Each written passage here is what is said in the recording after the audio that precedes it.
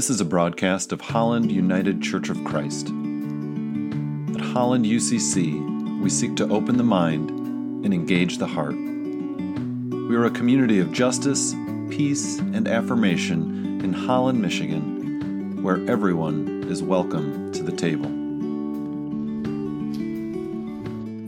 The Holy Gospel according to John 4, 5 through 19, 27 to 29, and verse 39. So he came to a Samaritan city called Sychar, near the plot of ground that Jacob had given to his son Joseph. Jacob's well was there, and Jesus, tired out by his journey, was sitting by the well. It was about noon. A Samaritan woman came to draw water, and Jesus said to her, "Give me a drink." His disciples had gone to the city to buy food. The Samaritan woman said to him, "How is it that you, a Jew, ask of me, a woman of Samaria?" Jews do not share things in common with Samaritans. Jesus answered her, "If you knew the gift of God and who it is that is saying to you, 'Give me a drink,' you would have asked him, and he would have given you living water." The woman said to him, "Sir, have you no bucket?" "Sir, you have no bucket, and the well is deep. Where do you get that living water? Are you greater than our ancestor Jacob, who gave us the well and with his sons and his flocks drank from it?" Jesus said to her, "Everyone who drinks of this water will be thirsty again, but those who drink of the water that I will give them will never be thirsty. The water that I will give will become in them a spring of water gushing up to eternal life." The woman said to him, "Sir, give me this water so that I may never be thirsty or have to keep coming here to draw water." Jesus said to her, "Go, call your husband and come back." The woman answered him, "I have no husband." Jesus said to her, "You are right in saying, 'I have no husband,' for you have had 5 husbands, and the one you have now is not your husband. What you have said is true." The woman said to him, "Sir, I see that you are a prophet." Just then his disciples came. They were astonished that he was speaking with a woman, but no one said, "What do you want?" or "Why are you speaking with her?" Then the woman left her water jar and went back to the city. She said to the people, "Come and see a man who told me everything I have ever done. He cannot be the Messiah, can he?" Many Samaritans from that city believed in him because of the woman's testimony. "He told me everything I have ever done." For the word of God in Scripture, for the word of God among us, for the word of God within us. Thanks be to God. Well, little Johnny was trying out for a part in the school play, and his mother knew that he had his heart set on it, but was feared that he wouldn't actually get a part. Well, the day came when the parts were given out, and little Johnny, back from school, rushed into his mother's arms, bursting with pride and excitement. "Mother," he shouted, "guess what?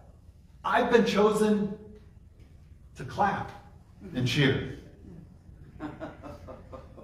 It's all about how you frame it. That's right. I mean, he was excited. He had a part to play.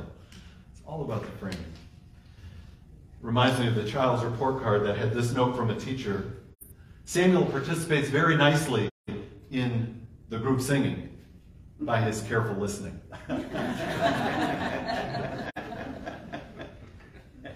All about that positive reinforcement. The stories that we tell matter. The stories we tell about ourselves, about our history, about other people, about the world we live in. In many ways, those stories shape and define our reality. The stories gain more power the more that they are told. They become the air we breathe and the water, you might say, that we drink. Stories help us know who we are. And similarly, unhelpful or untrue stories can limit or even hurt us. One of the stories I grew up telling myself, partly was it because it was true, was that I was shy, and therefore I wasn't good at talking with others, let alone talking in front of a group of others. And I think closely parallel to this shyness was a serious lack of self-confidence. Really didn't believe I had much to offer anyone, so why would they want to talk with me anyway? And so some of my first jobs reflected this story that I told myself. One of my first jobs was working out in a strawberry farm in the fields. Didn't have to talk to anyone, just care for the plants, pull some weeds, be alone. That's okay for an introvert. My next job was bagging groceries at a grocery store. This was before self-checkout, even before plastic bags. And so I could avoid eye contact and just focus on, the cans coming down, the produce, the boxes of cereal, and, filling that brown bag as carefully as I could. You got to get the weight distributed just right. It's a real art to make sure that you can get that brown bag filled to capacity, but it's not going to tear. And again, really didn't have to talk to anyone. And then my first job in college was working in the campus film and video library, where I would be given these old reels of film, and I'd have to inspect them for cracks or flaws, and I had tools to help repair these old movies, reels. And then when I was done, the most I had to say was, "Here," and "What's next?" So, mission accomplished, avoiding talking to people.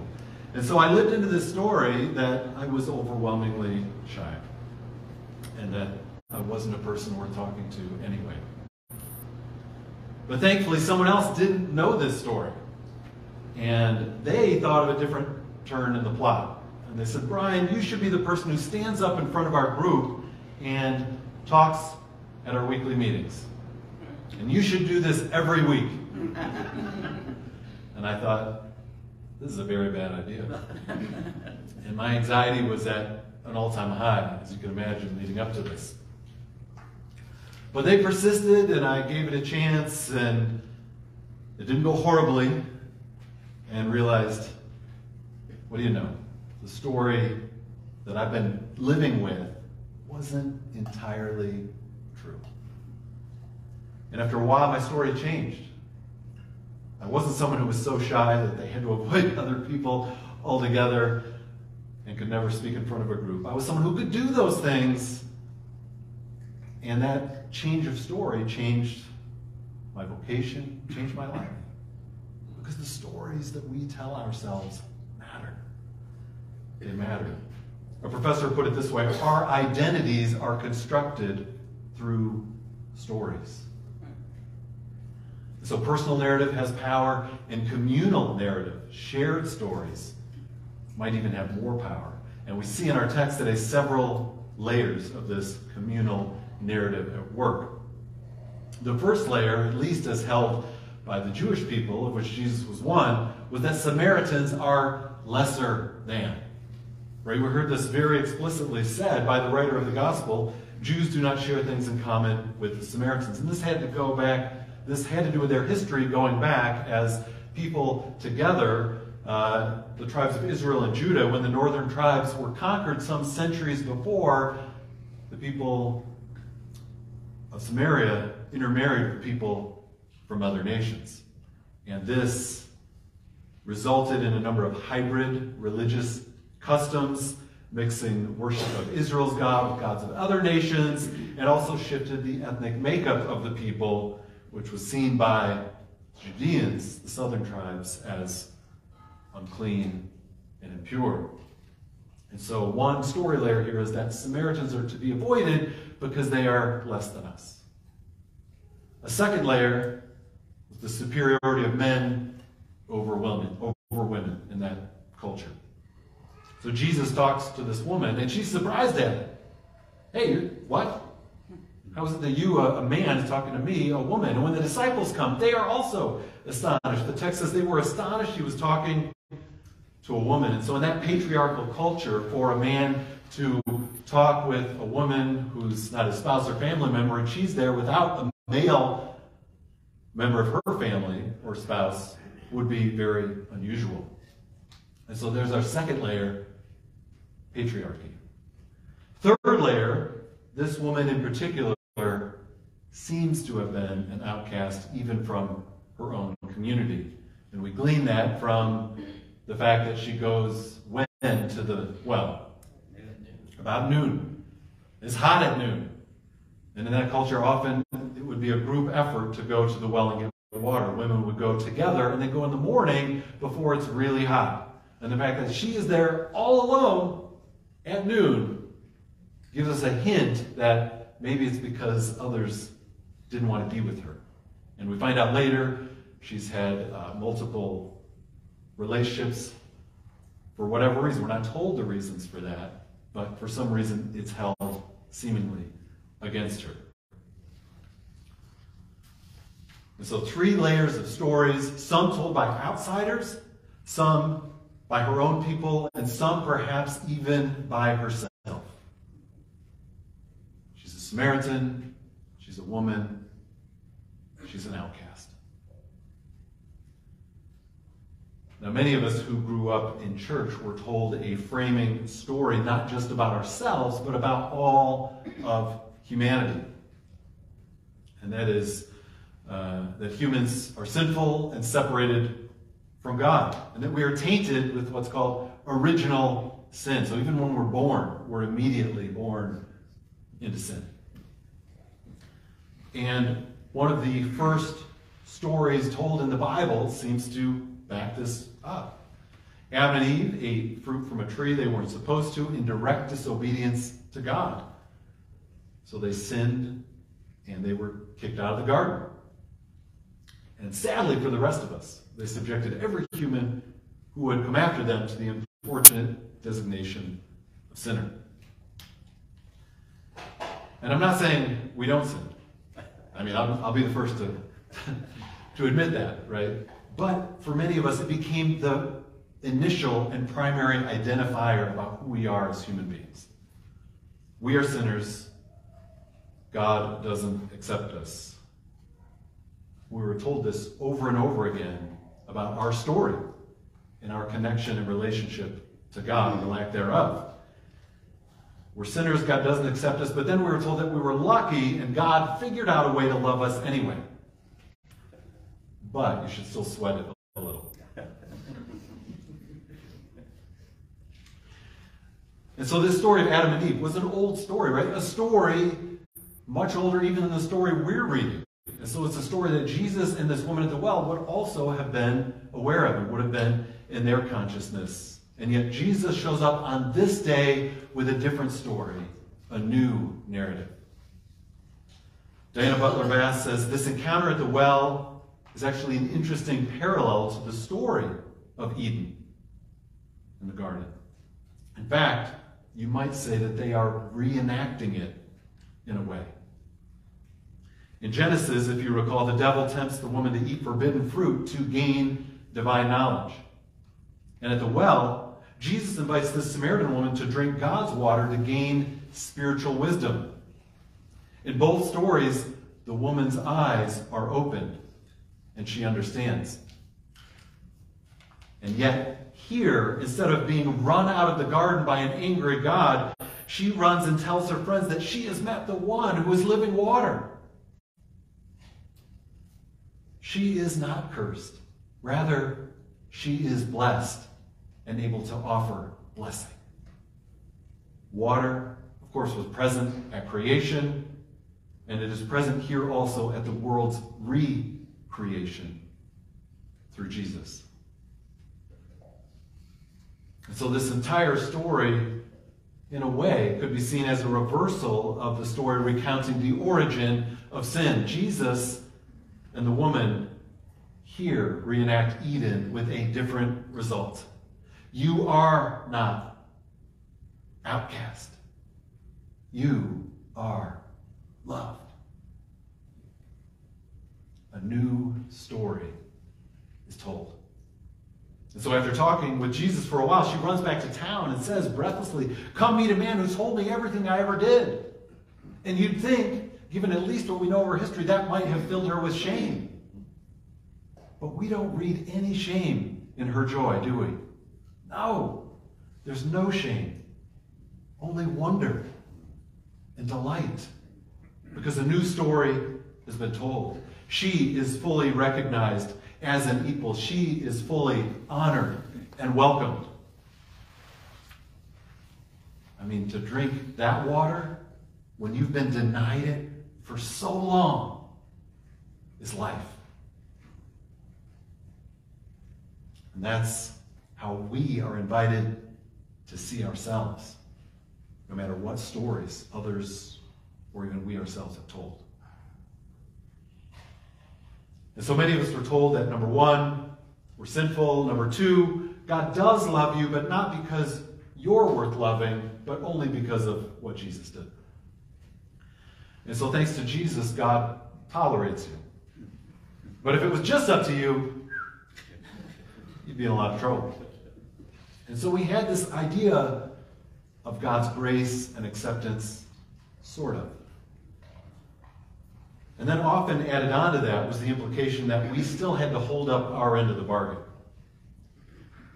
Maybe it wasn't said explicitly, but in practice we were taught to imagine that our relationship with God was performance-based. Did you have your quiet time or devotional time today? Have you had any impure thoughts or actions? Did you share the gospel with someone today? Or the West Michigan version? Did you share the good news of predestination today? And on top of that, too many of us have been told at various points, you don't look the right way to be accepted here. You don't love the right way to be accepted here. You don't believe the right way to be accepted here. Maybe it wasn't always said like that explicitly, but you could tell. You could feel when you weren't really welcome, when you weren't really accepted. And so too many of us have been told again and again that some key piece of our identity had left us beyond the reach of community, maybe even beyond the reach of God's love. But thankfully, many of us have moved to a different place, a healthier place, and learned new stories. But I wonder, sometimes even there, we can find ourselves in a performance-based cycle where our identity and acceptance is tied to how well we are measuring up. Did you attend both protests last weekend? Or only one? And how good were your signs? Did you volunteer with the shelter? Did you attend the organizing meeting? Did you sign all the petitions? Did you? And you can find yourself struggling to keep up, struggling to measure up, struggling to be enough. And even when those are, of course, all very good things, we can turn them into indicators, right, of whether we are acceptable. Whether we're good enough, whether we deserve love. And it's exhausting and can fill us with doubt and shame about whether we are enough. Well, like the woman who made her way to the well, we are thirsty people. Thirsty for relationship, thirsty for connection, thirsty for acceptance. And Jesus shows up and simply says, "Here, drink." And the water that he offers is the water of life, water that washes over us and in us and through us, water that tells a new story. You are loved. You are accepted. You are good enough just as you are. No asterisks, no apostrophes, no qualifying fine print. You're in, you're loved, you are enough, period. Amen. Whew. I can't think of better news than that. Amen. Amen. May it be so.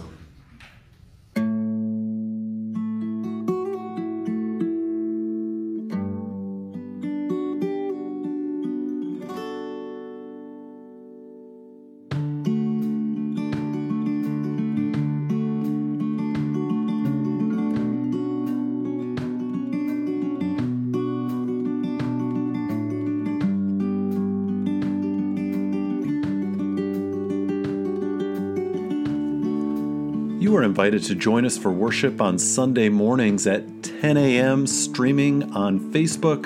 You can also watch these messages on the Holland UCC YouTube channel. And for more information, how to get involved, or to support our work, like us on Facebook or visit hollanducc.org.